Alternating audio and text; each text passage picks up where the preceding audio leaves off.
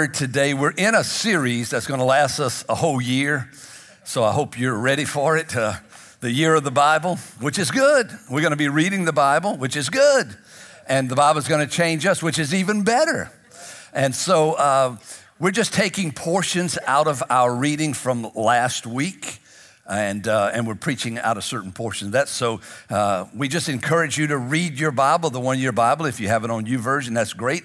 If you don't, if you want a printed Bible and you don't have one, we have them in the hub ready for you right now, hot off the press. You can get them. And then you can just jump right in wherever we are. Try not to go back and get all messed up and condemned about not reading your Bible. Just read it. Just get with the program and watch what God will do. And not only that, when we preach on Sunday morning, you'll say, man, I just read that. Does that ever happen to you? I just read that. And things will be great. So we're in our 7th week on this thing.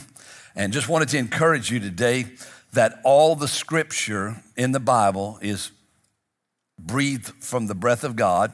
And it's all profitable for us. I mean, it's good for us. It corrects us.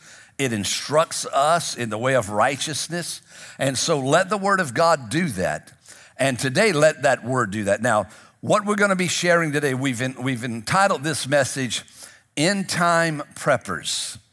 Okay? And when you say that, you get, people got all kind of different ideas about that. But as we looked at this portion of the scripture, we realized that it's about the end times. I want to preface everything by saying this, that this is not a real in-depth teaching on eschatology, end time teachings. That's a big subject, a lot of controversy about that subject for many, many years. But what we are going to do is talk about you and I and what we're supposed to be like, preparing ourselves for the end of the world as we know it. And we don't think about that very often, but Jesus spoke about it. As a matter of fact, as he got close to the cross, that's what he began to speak about. So we're going to pick it up in Matthew chapter 24 as we tell you what the end will look like, because that's what his disciples asked him.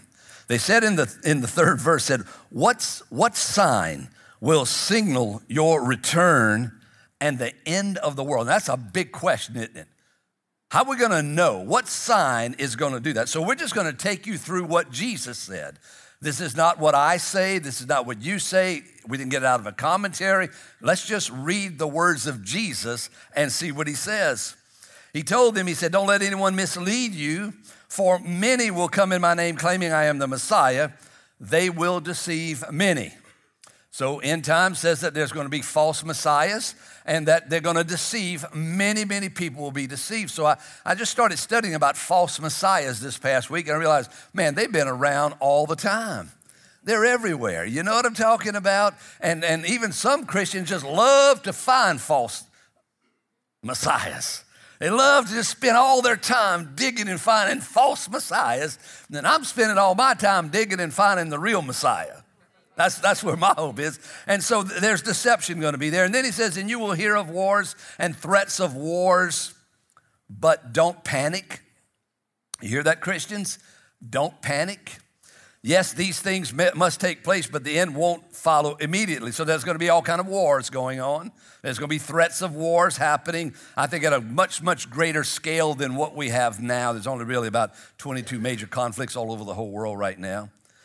Verse 7 says, nation will go to war against nation and kingdom against kingdom, and there will be famines and earthquakes in many parts of the world, but all this is only the first of the birth pains,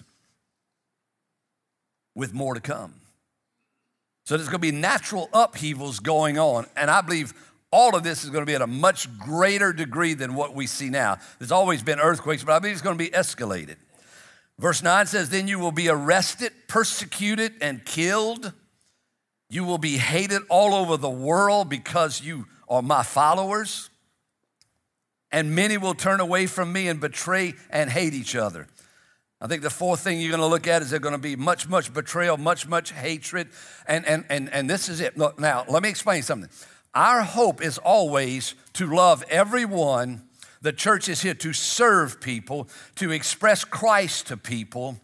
But in that, as we're following him, Jesus said that people will hate us, persecute us, and want to kill us.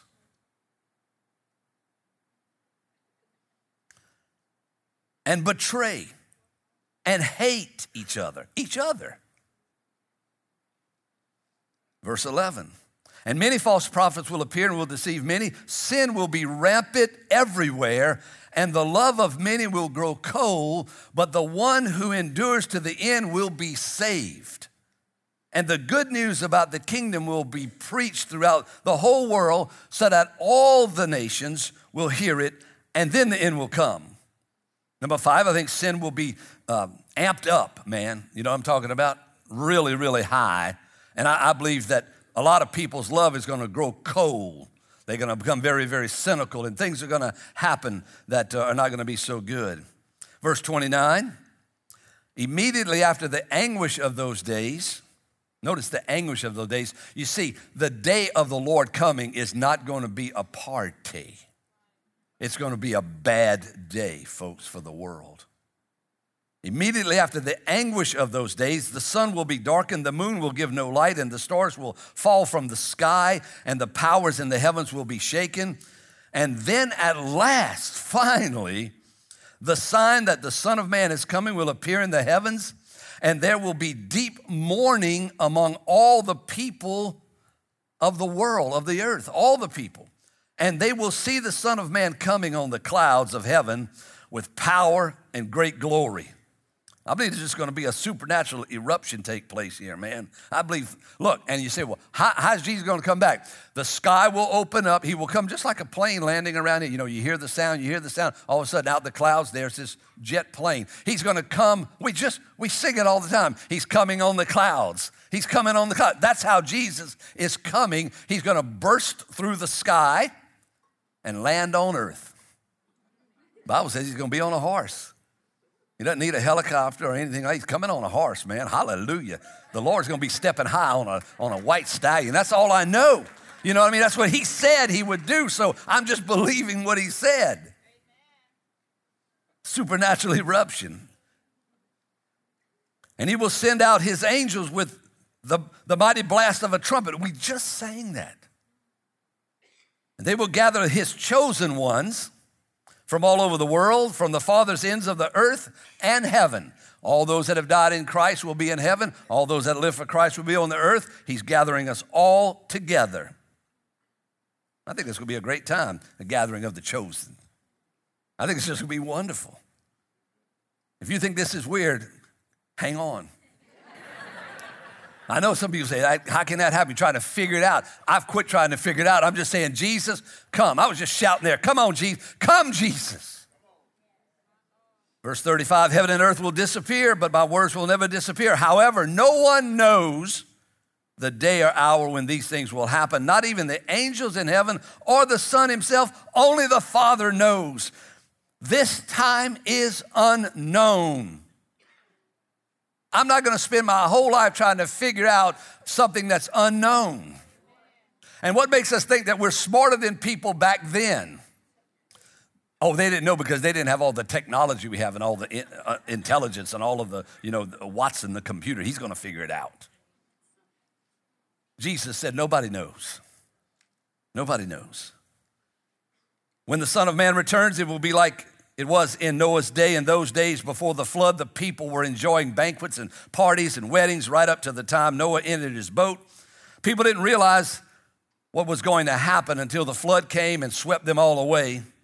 That is the way it will be when the Son of Man comes. It's just going to be a regular day, like right now, like right this moment. If you're afraid of Jesus coming back this moment, it is an indication that your heart needs an adjustment immediately. That's just the way it is. I don't wish it was another way. That's the way it is. If you fear the coming of Christ, your heart is not fully committed to Christ, because that's the whole thing. Come quickly, Lord Jesus. That's some of our passwords. Come quickly, Jesus is coming, all kinds of things like that. People try to hack our passwords. They lie, we get saved. There's enough gospel in our passwords. to get somebody saved, I believe.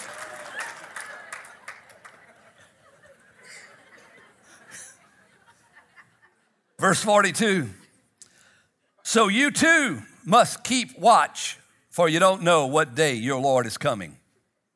Keep watch. Keep watch. Our big duty is to be watchful. That's our duty. And I was working on my car yesterday, which is a miracle. There are a few things I can do, but not many, but I'm working on it. And I was trying to reconcile what I'm going to preach right now with what I was doing then, because sometimes it gets very difficult to reconcile doing mundane things in life with the second coming of Christ. It's sometimes very difficult. I don't know if it is with you, but it is with me. It's like he's coming on the cloud, and I can't get this screw to turn just right.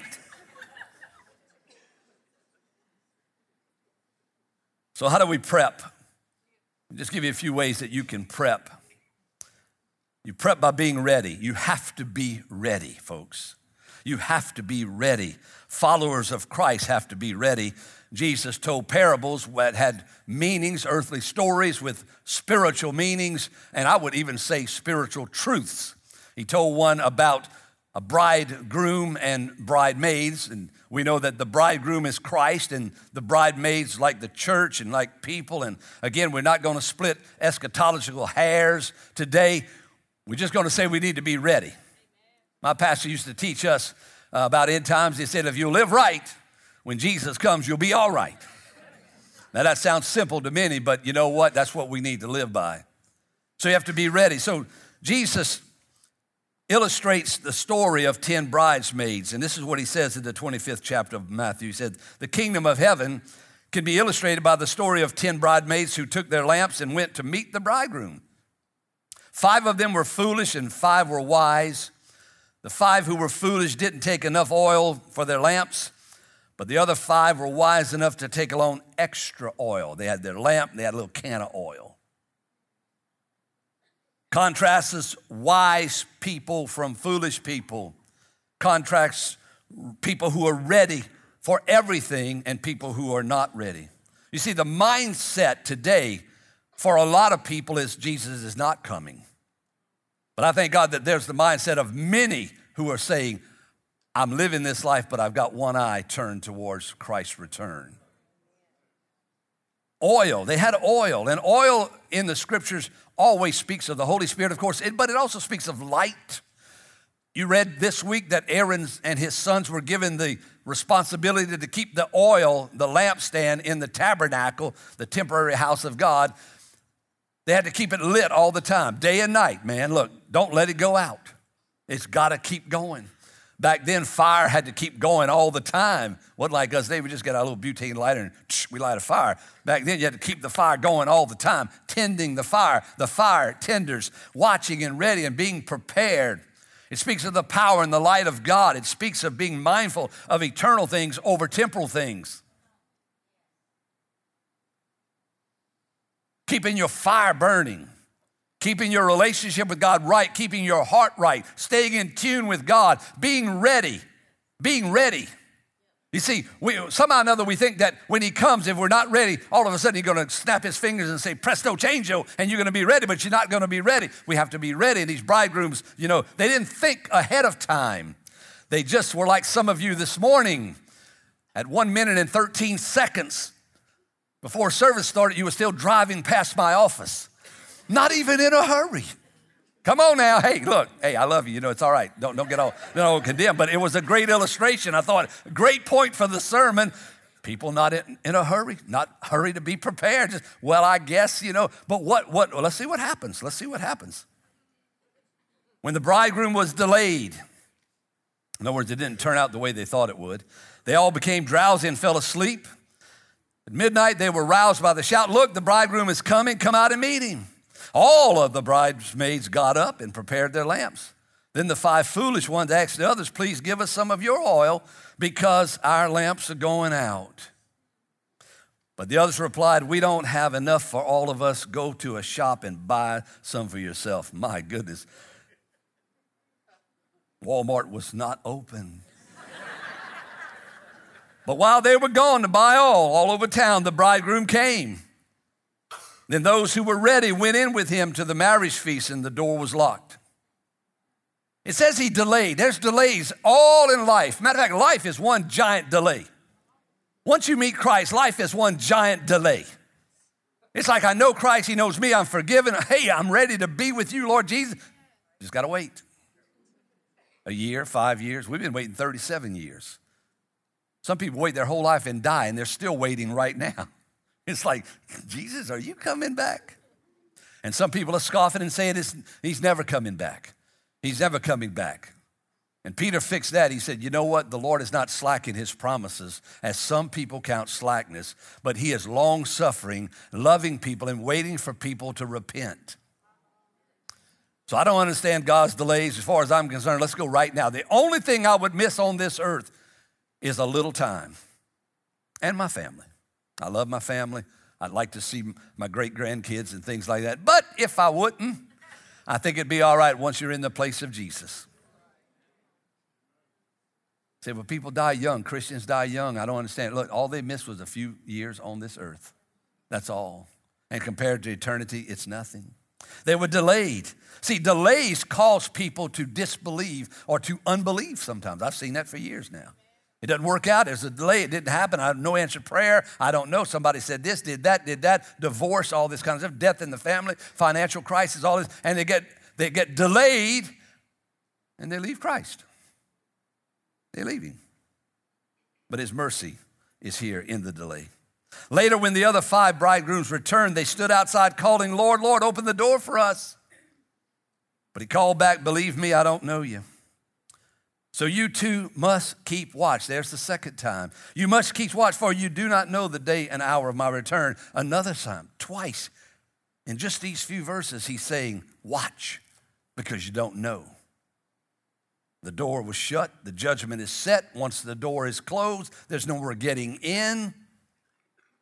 God is merciful now. Mercy is triumphing over his judgment now. But one day the judgment will come, and then the door will be shut, and then no one will be able to get in, even if they know they should have got in, even though they wish they would have got in, even though they regret they didn't get in. They won't get in. The door is shut. And when God closes the door, nobody opens the door. The ark was shut, and that was it. And the rain came down, and I imagine some people were screaming when the water kept rising, but the judgment was set. So we prep by being ready with our hearts and our lives. We also prep by working. We have to be working. Jesus continues in Matthew chapter 25. He tells another parable. And he says this, he says, there was a businessman who went on a trip, and he called 3 of his servants to him. And to one of them, he gave 5 talents. Let's just say $5. To another, he gave $2. And to another, he gave $1. Jesus said he gave it to them according to their ability. In other words, he knew their ability. And so 1, 5, 1, 2, 1, 1. And so he took his trip, and then he came back. And when he came back, he went to the first guy, called him in his office, said, hey, bro, I gave you $5. What's up? Tell me about my money. He said, well, look, I invested it, and here's 5 more. So here's 10. You gave me 5, here's 10. He said, great job. Come on, let's have a party. He called the second guy in his office. He said, well, what's up? He said, you gave me $2. Here's 2 more. Here's $4. He said, man, you did a great job. Come on in. Let's have a party. He called the third guy in that he gave 1 to. Remember, according to his ability. The guy said, you know what? He said, tell me about my money. I gave you 1. Where are we at with this, bro? I mean, he was looking to get at least 2. And the guy said, I knew who you were. I knew how you did business. I knew that you harvested crops that you didn't plant. And he said, I know you rough, you tough. So I was afraid, and so I buried it in the ground. But I still have your 1 right here. Here it is. And the master said, you're a wicked, lazy servant. Man, what a thing. Now, Jesus, it's a parable, but it has a meaning for people. It's not just talking about a story far away. It has a meaning for us. And so he's saying, man, you are wicked. You so wicked. Look what he said here in the 26th verse. The master replied, you wicked and lazy servant, if you knew I harvested crops I didn't plant and gathered crops I didn't cultivate, why didn't you deposit my money in the bank? At least I could have gotten some interest on it. Yeah, about 1/4 cent. Then he ordered, take the money from this servant. Oh, here it is, folks. This is where some folks, they just fall right off the log here. Then he ought to take the money from this servant and give it to the one with the 10 bags of silver. To those who use well what they are given, even more will be given, and they will have an abundance. But from those who do nothing, even what little they have will be taken away. Now throw this useless servant into outer darkness where there will be weeping and gnashing of teeth. And what do we do with a story like this? If all scripture is given for inspiration and correction and instruction in righteousness, what do we as people do with scripture like this? And well, it's obvious that God has given every one of us in this room abilities, giftings. You think you don't have any, but you do. He's given everyone some kind of passion, and I believe diligence is required here. We need to find out what that is. That's why we help you with the growth track. The growth track helps you discover what you're passionate about. It gets you started on a journey. And some people just say, what's that? How long have you been? I've been here 5 years. Have you been through the growth track? What's the growth track? We announce it every Sunday. You've heard it 412 times. You ought to be able to repeat it and do the announcement. You got to find your talent. It takes diligence. You got to, hey, you can't sit anymore. Jesus is coming. I think also everyone is going to be held accountable for what they do with what they've been given. You say, well, if I don't discover it, I won't be held accountable. That's where you're wrong. Ignorance. I didn't know what the speed limit was. That'll be $287, sir. Everyone is held accountable. A responsibility to use their gifts and talents and passions in advancing the kingdom of God. In advancing the kingdom, not my kingdom. I don't have a kingdom. I'm not a king. I don't have an agenda. There's no agenda. The gift wasn't given to exalt me. The gift has been given to advance the cause of Jesus. That's what the gift is for. Man, if you up on your gift and got it on the shelf in your house, your little gift, you need to take it down and use it. Some people have catcher's mitts in the top of their closet. You ain't gonna catch no pitch with a glove in the top of the closet. Commitment is required here. And commitment for a long time, folks. Listen to me. For a very long time. Say, how long do I serve? Your whole life, until you have no more energy left and you're old and tired and wore slap out to nothing. Then you can sit on the sideline. Other than that, we've got a job to do. And I'm sorry if people don't like to work in the kingdom of God, but the kingdom of God is a place where we do the work of the Lord until he comes. For a long time. With joy, by the way, and great expectation. Great expectation. You're going to find out why in a minute. And then everyone will be rewarded for what they have done with their talents. You know, I looked up the word reward and I looked up the opposite of reward. And you know what the opposite of, the anonym of reward is? Take away. And that's exactly what Jesus said about this wicked servant. He said, take away what he has. Take it away. Use it or lose it. Evidently, that's the economy of God. Use it or lose it. But then when you use it, it's multiplied. Isn't that great? That's why you say, well, all I know how to do is park cars. Well, all I knew how to do when we started was pick up sticks in the parking lot. And then I got promoted to operating the overhead projector and turning the lights off in the building. But I was faithful. I'm turning these lights off. I don't care if Sister Long Talk stays there till midnight in the corner ministering. I'm at the light switch waiting for her to leave. I got the family in the car, sister. But evidently, God said, you know what, you're faithful in picking up sticks and turning on lights. Maybe you can teach a Sunday school class. And I see you've been faithful in that for 4.5 years, every Sunday, not miss one time, even when your wife had a baby. So maybe you can preach. I'm just saying that's the way it works, I think. I don't know any other way. God steers moving vehicles all the time. And so how do we prep? We prep for the reward. We prep by being blessed. By being blessed. 34th verse. We're going to get into it in a minute. Watch what happens. He tells another story. He says when Jesus comes back, he's going to take all the nations, and he's going to put them in front of him, and he's going to put all the goats on the left and all the sheep on the right. I don't know if it's stage right or you're right. I don't know, but just be right. And I don't know what it has to do with the left and the right. Today, that means a lot of things. I don't know, I'm just saying. I'm not sure, I don't know.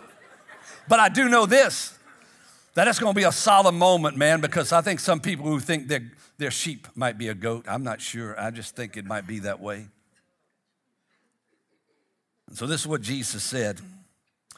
Then the king will say to those on the right, come, you are blessed by my Father, inherit the kingdom prepared for you from the creation of the world. Now, why? Why did that happen? Why would they? What is the sheep? What is? And he tells in the parable, he said, this is what happened, folks. He said, when I was naked, when I was hungry, when I was in jail, when I was sick, when I had problems, you visited me, you helped me, you served me. And the wonderful attitude of the sheep is this, and I love that. He said, Lord, when were you sick? We didn't. So wonderfully naive to their service that they didn't even understand. And he said, well, you know, what you've done to the least of the people, you've done to me. So come on into the kingdom. It's been prepared since the creation of the world. Come on in. That's going to be a good day. That's when things turn around. That's when the party starts. You understand? And I'm telling you, it's going to be a great feast. It's going to be wonderful. But then he turns to those on his left side. And he says, in the 45th verse, I tell you the truth, when you refuse to help the least of these, my brothers and sisters, you were refusing to help me. And they will go away into eternal judgment, punishment, but the righteous will go into eternal life. What a solemn moment. You see, these guys, they said the same thing, but I don't think it was the same attitude. They said, well, Lord, when did we do that to you? When did we see you? We never, you. He said, oh, yes. Oh, you knew it. The Apostle Paul was told by Jesus on the road to Damascus when he was knocked down, he said, Saul, Saul, why are you persecuting me?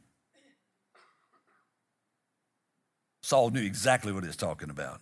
It wasn't a question. Jesus said, because if you're persecuting the church, you're persecuting me. What you do to my church, you do to me. Hear me, folks. Look, again, we're not splitting hairs here. We're just talking about being ready, being blessed, man. You want to be blessed? Well, then, come on, have a heart for God. Exhibit it as a heart for people. Did you hear what I said? Matter of fact, it is the way it is. The two is greatest commandments. Let's do a quiz. What's the greatest commandment? Love the Lord your God with all of your heart, all of your mind, all of your soul, and all of your strength, right? And what is the second commandment, which is just like the first? Love your neighbor as yourself. You can't separate the two. You can't say, I love God, but I don't love people. I will serve God, but I won't serve people. Now, don't get in all kind of bondage and think you got to be in the hospital ministry and the jail ministry and the feed ministry and all that. No, that's not what it's talking about. As a matter of fact, we need to quit relying upon institutionalized systems only. Notice how I use that word only to fulfill the cause of Christ. If all you're waiting for is the church to come up with a gimmick that you can show up 5 minutes late to, come on now, and serve and leave a half hour early. No, come on now. How about this? Find somebody that you're living by, somebody that you're acquainted with, that you know that have and just go meet it and don't tell nobody. And be like those who said, Lord, when did we buy you a gift card? When did we buy 2 tires for the back of your car? Lord, when did we bring you groceries? Lord, when did we visit you in the nursing home and just sit and listen to you talk?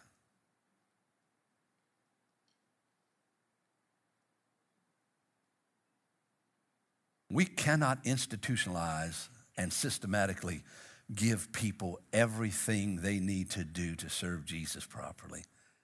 We got to have some personal oomph in it. I think it's hard to become hard-hearted. It's real hard. It's real easy to become hard-hearted. Just to get there and just become cynical and just look at people and say the whole world's pitiful and everybody's this and that. But you know what? Jesus wants us to do it that way. So this is what I want to share with you. I just want to give you just a few things. We don't even have it up on the screen because I just put this in my notes. I think there needs to be an end-time prepper attitude. I'm talking about believers here, folks. I'm talking about people who trust Jesus, because when they persecute you, hate you, and kill you, there's no physical weapons. Jesus is not talking about physical weapons here. He's not talking about where you can store up stuff. Look, when the moon starts falling and the stars, storing up ain't going to make it, folks. Now, you can store up, it's good, it's okay. Fine. Just give me some if we get in trouble. Because I ain't storing up nothing. I got a pantry in my house this wide, 6 feet tall, got 4 cans of beans in it. That's all I got. I ain't got nothing. I'm coming to your house. I think number one, just 3 things real quick for you to take home. You have to have peace. Don't panic, Jesus said. Folks, quit panicking. Listen to me. Quit your panicking, your political panicking. Stop it. We trust Jesus. We're not idiots, but we trust Jesus. He is the King and Commander in Chief. All right, number 2, go ahead.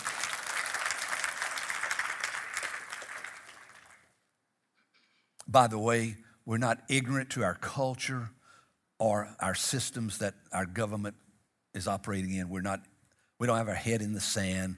Not that. I'm just talking about priorities, which is number 2, priority. Prioritize how you spend your life. Folks, listen to me. Prioritize how you raise your kids.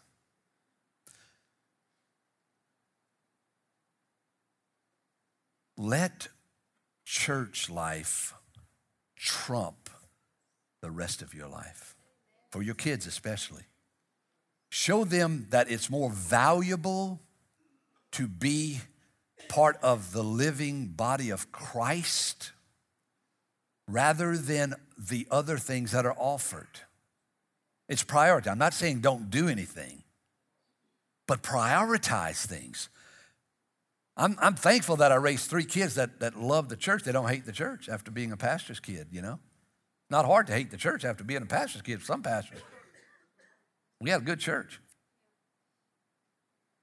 But there has to be priority if we're going to spend our life looking for Jesus coming. Store it for yourself treasures in heaven. And number 3, you have to position yourself to be used by the Lord. Whether you pray, whether you preach, or whether you are persecuted, you want to be used by God. I'm a satisfied man. I'm almost 65 years old. I've had a good life, really. I'm in a great ministry. I'm in a great church filled with great people. Really. But I want to be positioned for the coming of Jesus. One pastor told me one time, he said, whether he comes or calls me, I'm going to be ready. You know what I'm talking about? We can't be the type person that says, I'm just going to live any kind of old way, and when he comes, everything smooths out.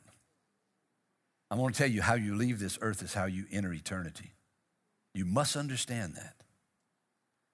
There's not going to be some quick change, presto, changeo, magic trick that though I've not been right with God, all of a sudden glorified and everything's cool. I'm not sure how Jesus is going to work it all out, and I'm glad it's his plan and not mine. But folks, we got to have peace. We got to have priority. And we've got to be positioned. Work your job, build your house, run your car, play your sports, but with everything that you do, Position yourself always with one eye peeled to the eastern sky, because the day will come when you least expect it. That sky will open up, and there he will be, Jesus Christ the King, coming on the clouds of glory in great power and great authority like this earth has never seen before. An all-knowing, perfect light that even Moses could not look on the face of Jesus. And even Moses, as we read this morning, when he left the presence of God, his face was glowing, but he never saw the face of God. But the face of God is coming on the clouds. You understand? And you don't want to be ashamed when that face appears.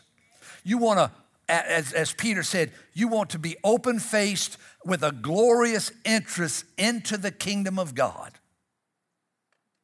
Amen? Isn't that it? Isn't that what you want? That's what we want. So today, the believer in this room has been challenged and kind of shaken, instructed, corrected. Come on. That we keep our priorities right. But then there's some of you in this room that you're not really believers. And the only way I know how to ask you this is that if Jesus appeared today and stood before you and asked you with an all-knowing eye, with a complete mind that just pierces through like x-ray vision, that knows everything in your heart, when he would ask you, are you my follower? If your answer could not be, yes, Lord, I am your follower. You know what I mean? I am alone in only your righteousness. If you can't say that, then I want to give you opportunity to accept Jesus Christ as the personal Lord and Savior of your personal life individually. Because that is the only safeguard from eternity without God. He is the only key to the door, the only key that unlocks eternity. Jesus Christ, the only one. Let's bow our heads together right now. Can we do that just for a moment? Get along with God. It doesn't take but 1 second to know whether or not you're truly following Jesus or not. Whether you call yourself a Christian, you've been in church, been in small group, doesn't matter. If you're not following Jesus, I want to pray for you right where you are, and I'm asking you to just lift your hand up right now while everybody's got their eyes closed. You just lift your hand up and say, Pastor, pray for me right where I am. Right where I am, Lord, I want Jesus right now. I am not prepared. There's a lady there, thank you. I am not prepared. Shoot that hand up. There's another lady there, thank you. One there, thank you. Another here, thank you. Thank you, right up here, sir, thank you. Over here to my left, thank you. Come on, over here to all the way to my left, thank you. Come on, just shoot it up, put it right back down. If you're not ready to face Jesus, thank you, ma'am. Doesn't matter how young you are, how old you are, there's another one to my left here. Come on, just shoot your hand up. I don't care if you're in the front or the back of the room, that right here in the front, thank you. Over there in the back, two more, thank you. More here to my left.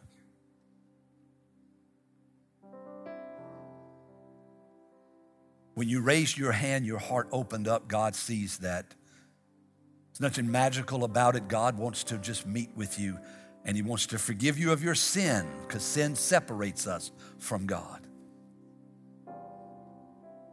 We're going to pray a prayer. As I pray, I want you to pray along with me. Come on, your heart is open. Just pray. Just talk to him who loves you, who died for you, who's coming back for you. You're getting ready to switch sides. Be ready for a great change in your life. Let's pray together. Father, in the name of Jesus, I thank you for forgiving me of my sin. I thank you for cleansing me of all the unrighteousness. I thank you for receiving me into your kingdom, Lord. I confess that Jesus Christ is my Lord today. I confess, Father, that Jesus died for me and that he rose again. And I thank you, Lord, that he's going to come back for me one day.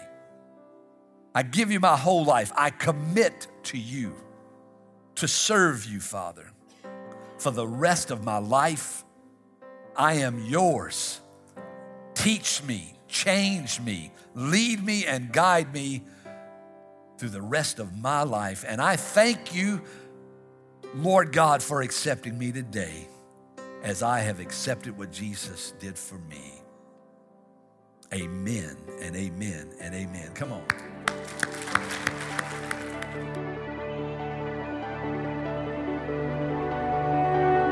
If you just made that decision, let me be the first to say congratulations. The decision to follow Christ is just the beginning of your relationship with God, and we'd love to help you with your next few steps. If you'll text the word SAVED to 51660, we want to send you a link to our website that'll explain a little more about the decision you just made and give you some steps to take so that you can grow in your new relationship with God. We're one church in multiple locations. We have a campus in Gulfport, Wiggins, and in Long Beach, Mississippi. If you're in one of those areas, we'd love to see you at one of our live services. You can visit our website, northwood.tv, for service times and directions. If you'd like to give to this ministry, you can do that online as well. Just go to northwood.tv/give, or you can text the amount you'd like to give to 228-215-3421. Again, that's 228-215-3421. Standard data rates and text charges may apply. Thanks for joining us today. We'll see you next time.